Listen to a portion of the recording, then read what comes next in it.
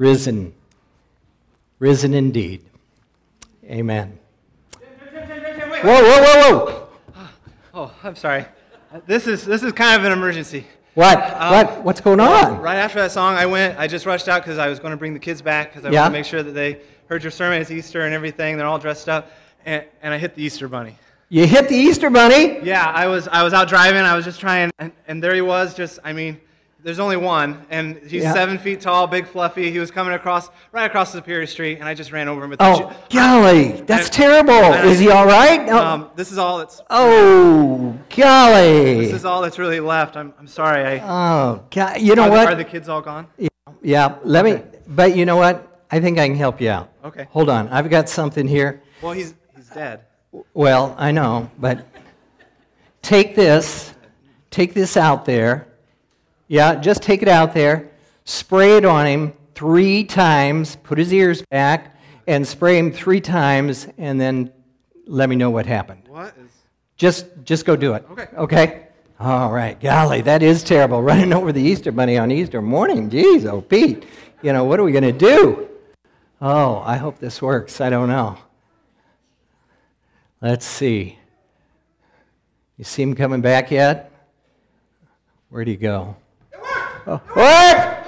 It worked. I put the ears on. It was kind of gross. Yeah, so I put the ears on him. Put him on. I put the ears on. I sprayed it once.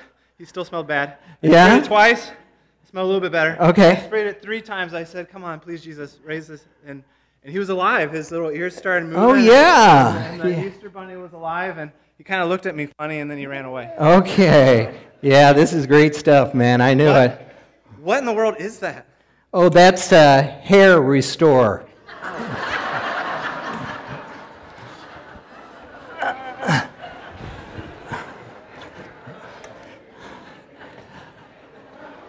Oh, yeah, you think about that, will you? Thanks, Pastor Ben. Well, I don't know what you've heard, but I'm going to tell you some of these anyway. 3 girlfriends all die and stand at the gates of heaven, and St. Peter asks them 3 important questions. But the first one is the most important, and it's really the only one he really wants to ask them. And he says to each one of them, he says, okay, you can get in here, but just tell me, what is Easter all about? Well, the first one, she's a brunette, and she says, well, isn't it all about that holiday in November when, you get chocolate bunnies and then have a turkey and everybody comes over to your house and has a good time? And St. Peter shakes his head and says, no, okay, what about you? The next one's a redhead, and she says, oh, I think I know. I think isn't that the one they celebrate around Christmas where you color eggs and then you hang them all on the tree and everybody comes over and you open presents afterwards? And he says, no, I'm sorry. Well, the third one, he turns and looks at her, and of course she's a blonde, and he says, well, Blondie, what have you got to say? What is Easter all about? And she goes, duh! That is so easy. It's about when Jesus came to earth, he died, and they put him in a tomb, and they sealed it with a big rock, and St. Peter's going, yes, that's good. Come on, more. And then on the 3rd day, when he comes out, if he sees his shadow, they're going to have 6 more weeks of Easter. Well, unfortunately, we all have our ideas of what Easter is all about, don't we? And for some of us, it was just making it here on Sunday morning and getting all dressed up. And if you were here in the early service, I didn't have this vest on, so that's the difference Easter's made for me. My wife said, put the vest on. Okay, so that's the difference. But this morning is Easter. And still today, though, maybe in your mind, too, you have questions about this remarkable story, the resurrection of Jesus Christ. And I'm going to tell you right up front this morning, I can't explain it all to you. I don't have all the answers, but I can assure you of this, that if you open your heart, if you just open it, if you're honest before God and seek to know the truth for yourself, then even in the midst of your speculation, your uncertainties, and even your doubts, I believe that God will lead you to the way, the truth, and the life that is found in Jesus Christ. I'm going to ask you to bow your heads with me for a moment.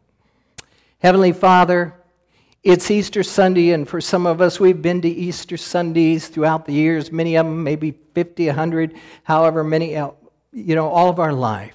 But Father, reassure us, remind us, and rekindle in our spirit what Easter truly and really means for each one of us and what it is all about. Just open our hearts to your truth. In Jesus' name, amen. Well, I was not a very good student in high school. I usually sat in the back, hiding behind the other kids, because I didn't want the teacher to ask me questions. I later learned that good students always ask questions, and good teachers, most of you would say, ask questions, and that there is no stupid question except for the questions the teachers asked me because I couldn't answer them all the time. Well, the Bible is full of questions, people asking, and Jesus asking people questions. Why? So as to reveal the truth and to allow people to think for themselves and to come to a full understanding of the truth of who God is. That's why he asked those questions. He said, who do you think that I am? What do you believe about this? What do you think? Well, if you were to look back at recorded accounts of the Scriptures, I want to just give you a couple of facts, and I'm not going to go through all these, but it says that there are over 24,000 documents that have been found to date that support the gospel accounts, and there are 0 that contradict them. And they were all written between 15 and 30 years after the crucifixion, and some of them even sooner than that. And if you want to examine the evidence, then you need to go on a search yourself, like so many have before you. You need to understand and see what this word is all about, what the love of God, the peace, the forgiveness, and the hope that Jesus Christ brings. You need to search it out for yourselves. I know you've been told all your life so many things, but you really need to have that experience for yourself to decide, who is this Jesus? Well, the first question today for this class is, why in the world is the resurrection so important? Why is it so important? And the answer is relatively simple, really. The fact of the resurrection is the foundation. It's the foundational truth for everything that we believe as Christians. Without it, our faith, our hope, and our understanding falls apart. It's foundational. You can't live your life with hope, faith, forgiveness, the peace, and the love of Christ unless the resurrection is foundational truth and is true indeed for you personally. The second question is this, and we'll get back to that first one shortly. And Job asks this question in the Bible, and this is what he says.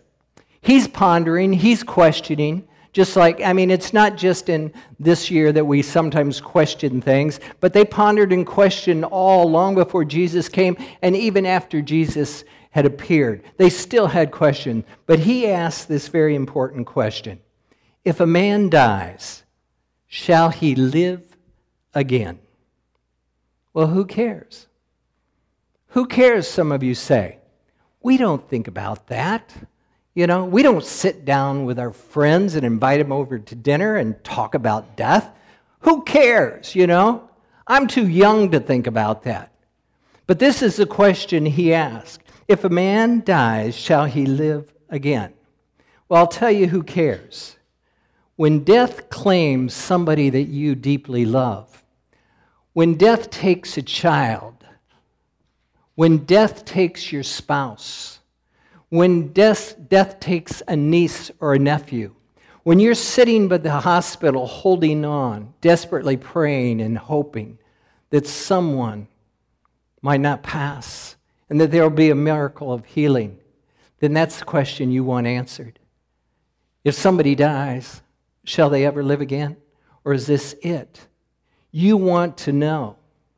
I've stood beside and I've knelt beside and I've been beside many bedsides where people, in their heart of hearts, they want to know the answer to that question because they know their time is about up. They want to know. Job asked that same question. The resurrection is not just not another thing that we as Christians believe. It is the very center of our faith. Everything centers upon the resurrection. I read the account recently of a man whose young daughter died. He said it was devastating for the family, but in her death, he said, Easter took on new importance. The father said this, until you stare death eye to eye. Easter is just a word. Easter is just a nice day with bunnies and rabbits and eggs and baskets. But when someone so precious to you dies, Easter becomes everything. An anchor in a fierce storm, a rock on which to stand, a hope that raises you above despair and keeps you going. Everything hinges upon the resurrection. In our deepest, darkest moments and doubts, when we don't think it can get ever any better, the resurrection gives us a hope through the words of the Lord Jesus Christ that it can, that there is a brighter day, there is a new day, there is something else that is going to come. The Bible tells us very simply, very factually, very clearly, there is a time to be born and a time to die. This body eventually wears down. It's subject to disease and pain. It's subject to suffering and aging. In fact, millions of our cells, it says, are dying every day. For some of you, a little bit more, it looks like. But millions of our cells, it says, die every day. This body was not meant to last forever. It's going to sag, it's going to drag, it's going to bag. No matter if you feed it vegan or red meat, no matter what you give it. In fact, I've always thought, all these healthy people, when they die, people are going to say, well, what did they die of? I don't know. He was so healthy. Well, what did you die of? When they ask somebody that, in heaven someday, well, I had Twinkies and cupcakes and Coke and all mac and cheese. They know what I died from high cholesterol. But these healthy people, I don't know what in the world they died from, I mean, the body is going to wear out. We're going to experience physical death. We were not meant to live in this body forever. But however, the Bible tells us this. God has placed eternity in our hearts. Do you know what that means? I didn't know what it means, but I think I've come to understand it. It means that there's that nagging feeling in your life that you stand at the graveside or a friend passes or a spouse or a child or somebody and you're hurting and you just can't believe this is all there is. Well, that's why God says He's placed eternity within our hearts. You ever go to the grocery store? Yep, we do. And do you buy things and you look at them and you pick them up because they have an expiration date on them? You ever see that? Well, this is good till next week. This is good for 2 weeks. This should be taken off the shelves. Oops, I go to my pantry. Mom's got stuff from 2 years ago. Throw it out. Oh, that stuff is still good. I sealed it up, It'll be fine. Eat that cottage cheese. Yeah. Right. But everything has an expiration date. Because eventually, it's no good anymore. Our bodies have an expiration date, but the expiration date stamped on our souls is eternity. On our souls is eternity. Yes, this body will give away. It'll give up. But our soul, our spirit, the Word of God tells us, lives forever. We're just passing through, the Bible says. The Bible says our citizenship, our ultimate destiny, our home is in heaven, where Jesus promised, He said, to prepare a place for us. Like I said, most of us, we only experience death or we think about death at funerals. We don't like to think about it. And I know especially young people, it's like it could never ever happen to me, but believe me, it happens to everybody. And the old people, well, we know we're getting close, but you don't have to remind us. what was that? What was that little joke I read a couple weeks ago? Young person said, I'm always going to weddings, and the older people are looking at me and saying, you're next, you're next. So he said, I started going to funerals and looking at the old people and saying, you're next, you're next, So, well, a middle-aged man goes to the doctor for his annual checkup. His wife goes along with him, and after the man's physical, the doctor calls his wife into the office to speak to her alone. And the doctor says, your husband seems to have high anxiety. It isn't good for his heart. If you don't do the following things for your husband, I don't think he's going to survive. I think he's going to die. So these are the things you need to do for him. Every morning, fix him a fresh, healthy breakfast. Be kind to him all day and keep all the distractions to a minimum. For lunch, make sure he has a real good, nutritious meal. For dinner, prepare him whatever meal he might want. Keep the house as peaceful as possible and allow him to rest as much as he wants. And don't allow him to do any chores or anything that might cause him any undue stress, because it's not going to be good for his heart. So on their way out of the doctor's office, the husband asks his wife what the doctor said to her. And she turns to him and says, you're going to die. Oh, you better check with your spouse too, huh? It is appointed, every one of us will keep that appointment, but we don't have to be afraid. The Apostle Paul actually looked forward to dying. He called it far better. He said, I'm kind of torn between the two. He's speaking to the church and some people he's been working with. He says, I'd love to be with you, be around the fellowship with you and to work with you and to encourage you. But, I'm coming to that point in my life where things are winding down. And he says, as much as I enjoy being with you, I'm really looking forward to the far better that lies ahead. And that, he says, is to be with Christ in heaven forever. Because it is far, far better. The gospel accounts of the resurrection, when the ladies go to the tomb, the death is very discouraging and very saddening. She was there when he had died on the cross, and it seems like that's the end of the story. But death does not end with a period. It's not like you live, you die, period. It ends with a comma. Yes, we are all going to die someday. We just need to accept and acknowledge that's the truth of God's Word. But as the day approaches and she goes to the tomb, she hears these words, don't be afraid. Don't be afraid. There's nothing to fear. Those words are for every one of us this morning, whether young or old. Don't be afraid of what's to come. And then there is this question that's asked basically at a cemetery at the gravesite of Jesus. Why do you seek the living among the dead? Why do you seek the living among the dead? And then we hear the greatest sermon ever preached in a few words. He is not here. He is risen, just as he said. It's the promise of God for all who place their faith and hope in Jesus Christ as their living and loving, forgiving Savior. He is not here. He is risen, just as he said he would. Why do you seek the living amongst the dead?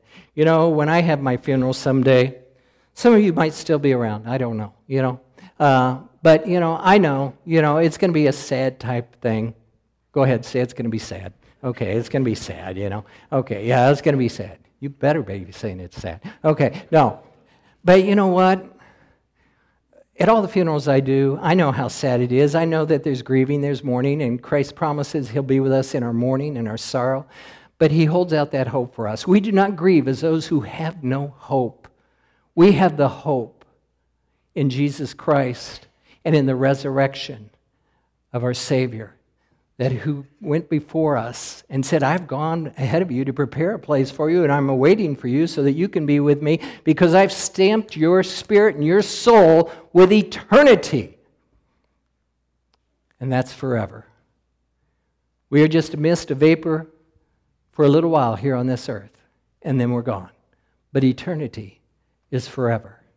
So as God has prepared a place for us, we certainly need to be preparing for eternity, to be with Him. Like I said, when I'm gone, there'll be that shell of a body there, but I will spiritually be gone. And I'll be celebrating in heaven with Jesus. Oh, you'll go out and you'll eat fried chicken, mashed potatoes, and all of that good stuff, and you'll forget about me after 2 or 3 days anyway, so don't worry about it, you know. But I'll have that hope, like I have had for every one of my good friends, for every one of my family members, whether it's mom, dad, my niece, or anybody who has died before me. I have that hope, that anchor for my soul, that I know there's something more. God has placed eternity within my heart, and I know that either He is the greatest liar of all time, or He's telling the truth. I've chosen to believe Him. There's no mistaking.